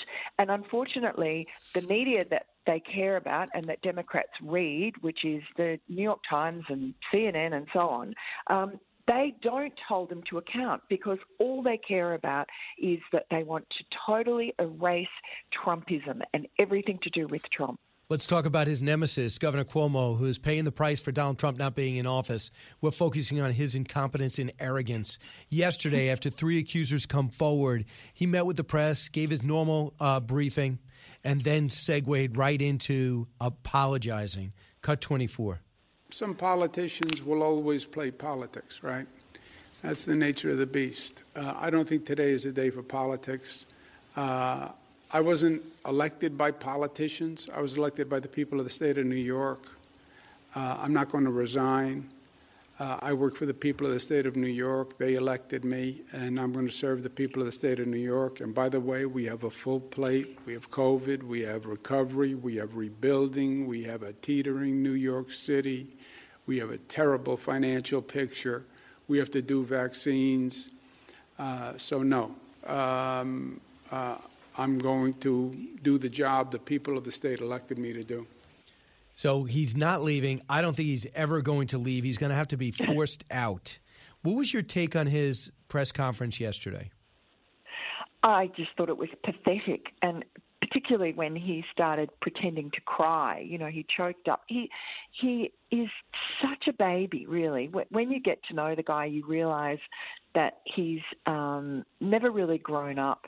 He's completely self-engrossed and narcissistic and incompetent. You just see the way he's run this state. Everyone knows that he's a bully. His colleagues have all known that for years. They know that he has been inappropriate in his relationships with the young women who work for him, and that's been known. But none of it's come out until after the November election, and that's because he was so useful to them, because he was anybody but Trump. And, you know, we had some woman in the Daily Beast yesterday wrote that her crush on Cuomo, which she'd written about so sickeningly last year, you know, she's one of the Cuomo-sexuals who were madly in love with him when he was giving those daily briefings.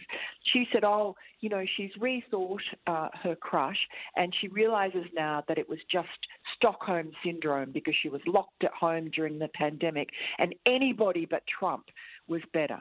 So it's you know, his popularity last year, which got up to about 78% in April, was purely and simply because he was the opposite of Trump. And as in the opposite of Trump, he pretended he did a good acting job, but behind the scenes he was sending elderly people to their death with these callous memo forcing nursing homes to take COVID-positive patients. He was leaving the hospital ship and the Javits Center hospital empty. He is blaming everybody. blaming Trump, blaming everybody, blaming God, jacking up taxes, ruining small business here with these arbitrary rules about, 10 p.m. curfew in the city that never sleeps. It is a joke. Closing down indoor dining, which had only just started getting back up. That was the death knell to a lot of restaurants. They had managed to limp through, but when he did that, the end of last year, that was it. Going into winter, how can that work? So he has been so destructive, so incompetent. Right. And he talks a good game. He won an Emmy for it, and he should have been called out many years ago. He should have been embarrassed to get that Emmy and embarrassed to write a book right before a second wave. It's maddening. So this is what he's asking us to do. Cut 26. I ask the people of this state to wait for the facts from the Attorney General's report before forming an opinion. Get the facts, please, before forming an opinion. And the Attorney General is doing that review. I will fully cooperate with it, and then you will have the facts. Well, these are all Democrats. The accusers are all Democrats. They have not backed down. Almost each one has come back at him, not accepting what he claims was an apology. Do you think? I don't know anything about Letitia James except she was fixated on President Trump. Do you think that she is going to be aggressive in going after him, or do you think she's going to be fair? Think she's going to be lenient? What do you know about her? Look, I think we were all surprised that she came after him, and the general view of that was that she wants his job. So, because of course, remember Cuomo was Attorney General before he became governor, and he, it was the downfall of Eliot Spitzer that gave him that opportunity. So she'd be looking at that as well, and would be feeling that he's already had 3 terms. However, you just don't know with Cuomo. I mean, and the Democrats, there could be some backroom dealing going. I don't trust them. I don't trust that there will be a fair inquiry. It's all political. And the fact is that we don't need to wait for the facts. The facts are on the table. We know that 15,000 people died in nursing homes in New York. And we also know that Andrew Cuomo covered up. He lied. He tried to bury the memo. He took it off the website. We know, we have the testimony, that the recording of his offsider blaming Donald Trump, telling state legislators that the reason that they hadn't provided them with the information about the nursing homes was because they were hiding it from the DOJ investigation. All of that is actionable, and, the facts are there on the table. Whatever Letitia James comes up with, he is indicted. Got it. Miranda, a lot to cover. New York, because New York is now national, especially with this Governor Cuomo, the most high-profile governor there, who got the most accolades, who is somebody who's finally been exposed. And hopefully for New York, the worst is yet to come, because we got to get rid of this guy. Miranda Devine, thanks so much. Thanks, Brian. All right. And you got to read her in the New York Post. She always leads the charge. Great perspective. 1-866-408-7669. From Wichita to North Carolina to Ohio. I'll get to all you guys when we come back. Diving deep into today's top stories, it's Brian Kilmeade. New from the Fox News Podcasts Network. My name is Kennedy, and welcome to my podcast, which will, I humbly say, single-handedly save the world. You're welcome. It's Kennedy Saves the World. Subscribe and listen now by going to foxnewspodcasts.com.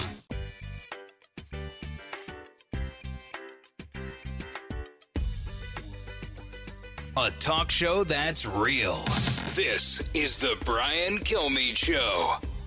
Hey, welcome back, everyone. I promised calls, so let's get to as many as possible. Craig, listen on WHIO. I was on their morning show today. Hey, with Brittany. Hey, Craig. Hey, good morning. I'd like to, circle back to a comment made by your last guest, Miranda Devine, concerning media bias. Yesterday, when CBS Morning Show interviewed a doctor concerning Abbott opening up Texas, the 3 journalists, actors, all got together and decried the situation of how many more people are going to get sick, how many more are going to die, and the usual hype.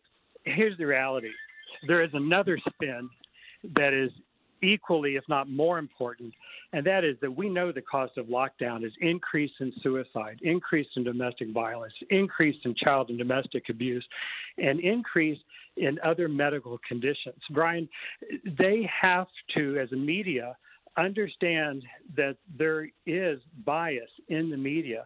And the opposite spin is really, frankly, where they should have gone. They should have said, how many fewer people are going to relapse into alcoholism? How many more teenagers won't commit Craig, I hear suicide? you. I've been saying that from day one, right? Life is full of risk. We get it. We've been through a year. Joe Biden's not going to teach me anything. Anthony Fauci's not going to teach me anything.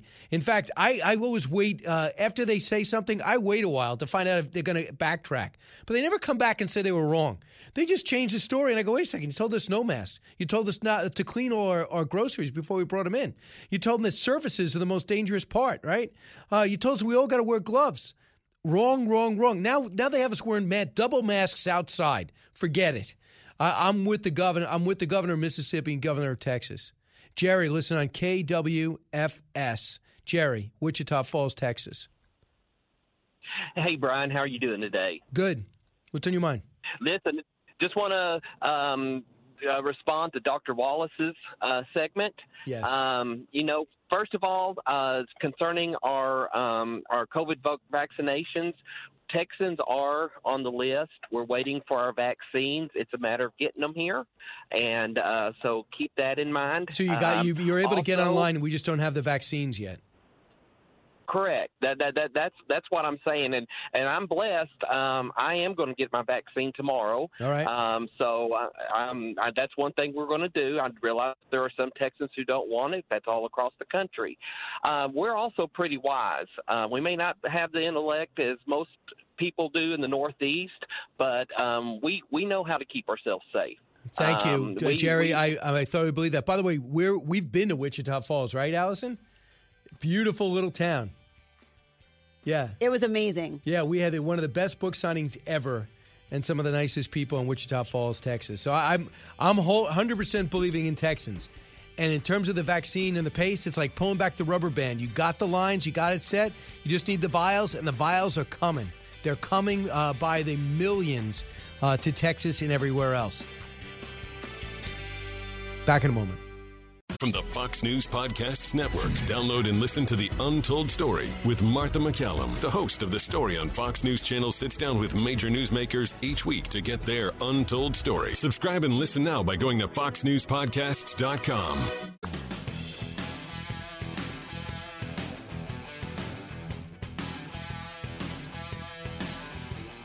A radio show like no other.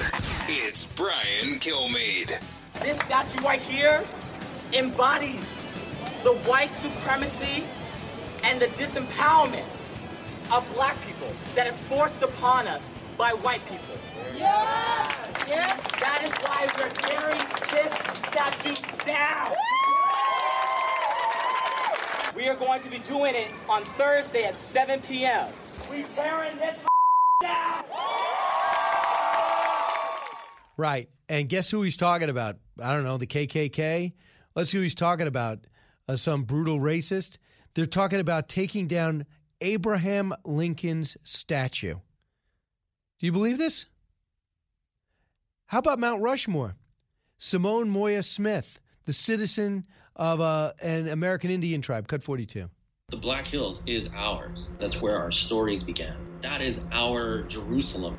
Mount Rushmore, I would believe for the United States as a celebration of their presidents. I don't see it that way. It's a desecration of our sacred site. That's where our creation story began. And it is, unfortunately, a tourist trap. But when you go there, people don't know the real history of it.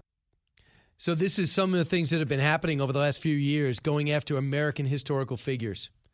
Joining us now, a guy that has been fighting back on this and been telling the America's story every chance he can. Brad Meltzer, best-selling author, historian, host of Lost History on H2, History 2, and his new books, A New Day and I'm Frida Kahlo. His first book, the first storybook, was out this week, A New Day, and I Am Frida Kahlo is out next week. So he's doing one after another, and I want you to weigh in on that, Brad, and also congratulations on both of your books. No, thank you, brother. And listen, this is, it's the same thing with Dr. Seuss as we've been talking about, right? I mean, and I think, listen, Abraham Lincoln, my bias for Abraham Lincoln. If I could have dinner with anybody, it's Abraham Lincoln. He is the man who lives up to all the hype. When we did the kids book about him, I've written a kids book about him. I'm Abraham Lincoln. I wrote the Lincoln Conspiracy about him. I've done him on television on Decoded. And each time there's so much stuff I can't put in there for his kindness, and his amazingness and what he's done for this culture. And I hate the fact that we are a culture that is in this kind of culture war right now, where everyone has to be all good or all bad. And every hero, Brian, that I've written about, Abraham Lincoln, George Washington, Amelia Earhart, when we did Jane Goodall, when we did Dr. King, someone writes me through our website, social media, and says, you shouldn't do that hero. Here's what's wrong with them. Every single one. And I like I say to my kids, if you're looking for perfection, only God's perfect. Everyone else, take a number, right? We're all flawed, and we would never be able to honor anybody. Yeah, but since this is going on, and we've had this conversation at various times, but when you're going after Lincoln in Washington, you go to the University of Washington, they were petitioning to have Washington's statue taken down. Why? Because he had slaves. He also founded the country that you're in. His leadership is something that every coach at every level and every leader looks back on because of the person he became.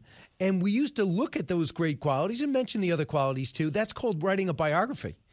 And you put up a statue because this guy did this or this woman does extraordinary things. Well, the women's right to vote.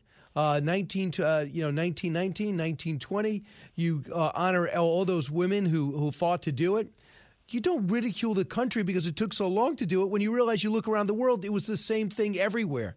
Why is this generation of all ages so judgmental? Where did this come from? Have you figured it out? I think what it is, and I have actually I think that's actually the right question to ask. Like, why is this happening? And I've really thought about it. I think it used to be that history was written by historians, right? That's how it was. You got the information. It was like the nightly news. There were 3 networks. They gave you the news. And I always say to my kids, your greatest strength is your greatest weakness. And I think what the internet has done and what so much of, cable TV shows and radio shows and all the things that we're on and we all work on, you and I together, what the beautiful, great strength of them is they give everyone a different voice. Every point of view gets heard. You can say whatever you want to say.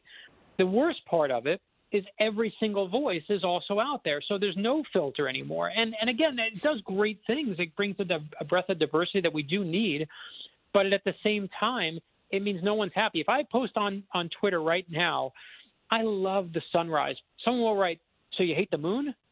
It's just it is in our nature right now. When everyone has that view and everyone is a producer of content, you can't keep everyone happy, and so we're all miserable. And it's a real shame. It's a real shame because I think the answer is not in trying to make everyone so black and white, everyone so good and bad. You can't be all like we are. None of us are who we are on our worst days. Absolutely. And I think if we have a little great, and that's, listen, to me, it's why I write my kids' books, is to inform people. I have people who tell me, whether it's Frida Kahlo or anyone else, they're like, oh, did you know she did this or that or the other thing? I'm like, yeah, but I also know she's an inspiration for young artists and women that are trying to use creativity.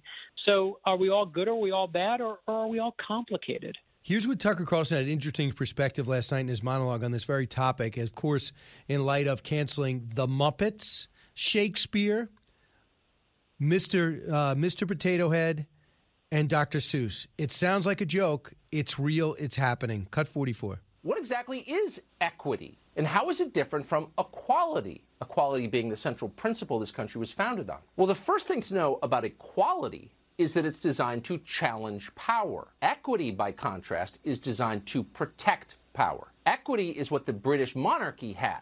Equality is what the American colonists wanted. So to recap, equality challenges power, equity protects power. So when we talk, I'm not sure the civil rights activists at the counters would agree with that one, but I think we need some nuance, right? I think what we need is, like Dr. Seuss is the perfect example. We want to, we've all taken that as like, oh my gosh. And listen, I I grew up on Dr. Seuss. I think I'm a writer today, arguably because of my love of books, which Dr. Seuss gave me. He gave millions of kids the love of reading. That's an amazing thing. At the same time, in the same breath, some of his art has just not aged well. That's just a fact. Like if you look at it the same way when Disney World right now has shut down Song of the South because it just doesn't look that good anymore. But I think the thing is about that one, when you really look at it, and again, not to put it on a nightly cable show and just bash it. I think when you really look at it, Twitter didn't cancel Dr. Seuss. His estate did, his family did, and basically said, you know what, we're going to take a couple away because there are some that are bad, and then we can have the good. The hard part is that we all, all of us, and we're all guilty of it. We see those things, and it feels like the whole world's crashing down. But I think we have to, I think we do have to have a little bit of calm and really look at it on a situation by situation basis and say, what's really going on here? Why is it happening? And, and rather than screaming, this is the end of the universe as we know it. Exactly, because it wasn't too many years ago when President Obama said this about Dr. Seuss, followed by President Trump saying it on Read Across America Day. Cut 38. Pretty much all of the stuff you need to know is in Dr. Seuss. We're all the same. So why would we treat somebody differently just because they don't have a star on their belly? And he went on to describe the book that talked about that same message through Dr. Seuss. So to me, you don't need to make a big thing. If there's some books that don't wear well in Dr. Seuss's huge, vast library, you don't read that one on Read Across America Day. And I think we got through this a lot with a lot of different presidents with those books that what you say is don't wear well. But I just can't put my finger on why now. Almost as if someone is orchestrating their goal to wreck America's past to wreck its present. Yeah, I mean, I think what they're trying to, and it's hard. It's really hard. Like we had in the Ordinary People Change the World series, what the number one request we got? It was, hey, Brad, have you done an Asian hero? We saw you did a black one, you did a white one, you did a Hispanic one, an Indian one, you did a Native American one. And all these Asian kids around the country were like, when are you going to do an Asian one? And I was like, you know what? That's a fair point. If you're the Asian kid, you want someone who looks like you. My buddy is But Brad, you know what you said? Do an Asian one. Don't take down Martin Luther King or Oprah. Right. Oh, I'm with you. But that's what I'm trying to say. I think that's like you don't have to attack. Like to me, if you want your kids to learn and give them something to inspire them, you don't have to tear it down. I think also, especially with statues, like if you just hide everything in the closet, we also lose that history. We lose the nuance. I would much rather see, rather than you tear, something down, is like put it inside the building. Tell me the story of what happened. Yep. Show me why that person did something wrong, and our kids will actually learn nuance. And we as a culture have to start teaching nuance. Otherwise, we're in real trouble if we just point fingers and scream. So you have two books out in the next 2 weeks. So first off, On a New Day. This is something that every parent could say today, even before you get this book. Don't look around and say what you don't have. Point out things you do have and be appreciative. No, and listen, I wrote these two books for exactly where the culture is right now and what I was seeing and everything we've been talking about, right, is it was the first time, Brian, I've ever dreamed a book. I literally dreamt it. And I woke up in the morning and it was Sunday quit, just like that the day of the week Sunday quits. And all the other days of the week have to now have tryouts for a new day. And that's where the book title comes from, of course. And what a new day is about is they say, let's have, fun day. Everyone will have fun. And they're like, no. They're like, let's have run day. Everyone will run and be fast. Like, no. They're like, let's have bun day. Everyone wears Princess Leia buns in their hair. And they're like, no. But the point of the book, and it gets crazier and crazier. The dogs want a dog day. The cats want catter day. And it gets, like a Dr. Seuss book, it gets wild and fun. But what eventually happens is that a little girl comes to Sunday with a potted plant and says, hi, I'm here. And she says, oh, you want to try out for a day? You want to have tree day, grow a plant day, rutabaga day? And the girl says, no, I just want to say thank you for all the calm you bring me on Sunday. I just want you to have a nice day. And Sunday in that moment is undone. And in this picture book for kids, she lights up and she says, and realizes the whole point of the book, that when you have a little kindness in it, every day can be a new day. And that's what I want for my kids, right? We're all anxious right now. Our kids are anxious. We feel like the culture war is on. But the vital thing is to teach our kids, you put some kindness out there. You go say thank you. You teach them the right values. Mm-hmm. and you can give them a brand new day. So, and now that's a new day. It's out now. And what about I Am Frida Kahlo? Yeah, so I Am Frida Kahlo. I actually didn't know much about her. I had all these people requesting her. She's the woman I knew. She had a unibrow, and that you had, Salma Hayek played her in the movie. But she's an amazing female artist who is an artist at a time when only men are really being celebrated as artists. And what I love about her is, she gets made fun of because of how she looks, because of how she dresses, because of where she's from, but she's always unapologetically herself. She's always committed. Her favorite thing that she paints is herself in a mirror. She looks in a mirror, paints herself. And at the end of the book, one of the things we do is we actually put on the last page a mirror into the book, a plastic mirror on the last page of I Am Frida Kahlo. And it says, look at this. You know what I see here? And she holds up the mirror and it says, I see a work of art. And when your kid sees themselves in that pages of that last book, they realize the message of the book, which says, I am Frida Kahlo, and I know that the most beautiful thing in the world is you. And again, our kids today, they're doubting themselves. They're worried. Everyone's being attacked from every side. But you give them I Am Frida Kahlo, and you tell them, listen, it's okay to be exactly who you are. And that's a vital lesson. I want my daughter to have that lesson. I want my sons to have that lesson. So the whole Ordinary People Change the World series is yes, it's about history, but it's about values and giving your kids those values they need in these trying times. So tell me about your daughter and her project called Her Secret Identity. Yeah, God bless you for letting me talk about this. So I got a surprise one day. My daughter's 15 years old, and she's not a big social media. She never posts herself. It's hard for a 15-year-old, so much judgment out there. And she started a movement called Her Secret Identity to help women reveal their true selves. That women always hide something about themselves. And so I said to her, listen, if you want people to reveal who they are and what their fears are, you got to do it first. And she was like, what? And I'm like, you got to do it first. And so she posted, Brian, people think I've got it all together, and in reality, I struggle all the time, and put that on the internet. And suddenly, all these kids in her school started liking it. And it's hard for a 15-year-old to put themselves out there vulnerably like that. And then Billie Jean King posted one. And then we had best-selling authors posting them. And I encourage everyone. We had a woman who has autism who said, people think I'm weird, but I just like things that are, my secret identity is I like things different than you. And today there was one that was posted by a woman who buried her son. And it said, people think I'm going to get over it, but I'm a mother and I'm never going to get over the loss of my son. And she's trying to get all... She's trying to get all 50 states. She's got 25 states. Right. So go to Instagram.com, her.secret.identity, and reveal your secret identity. You will be seen. Thanks so much, Brad. Great project. Your daughter sounds sensational. Like her dad, A New Day, and I Am Frida Kahlo. Brad, thanks so much. Thank you, my brother. Back in a moment. Expanding your knowledge base. It's Brian Kilmeade.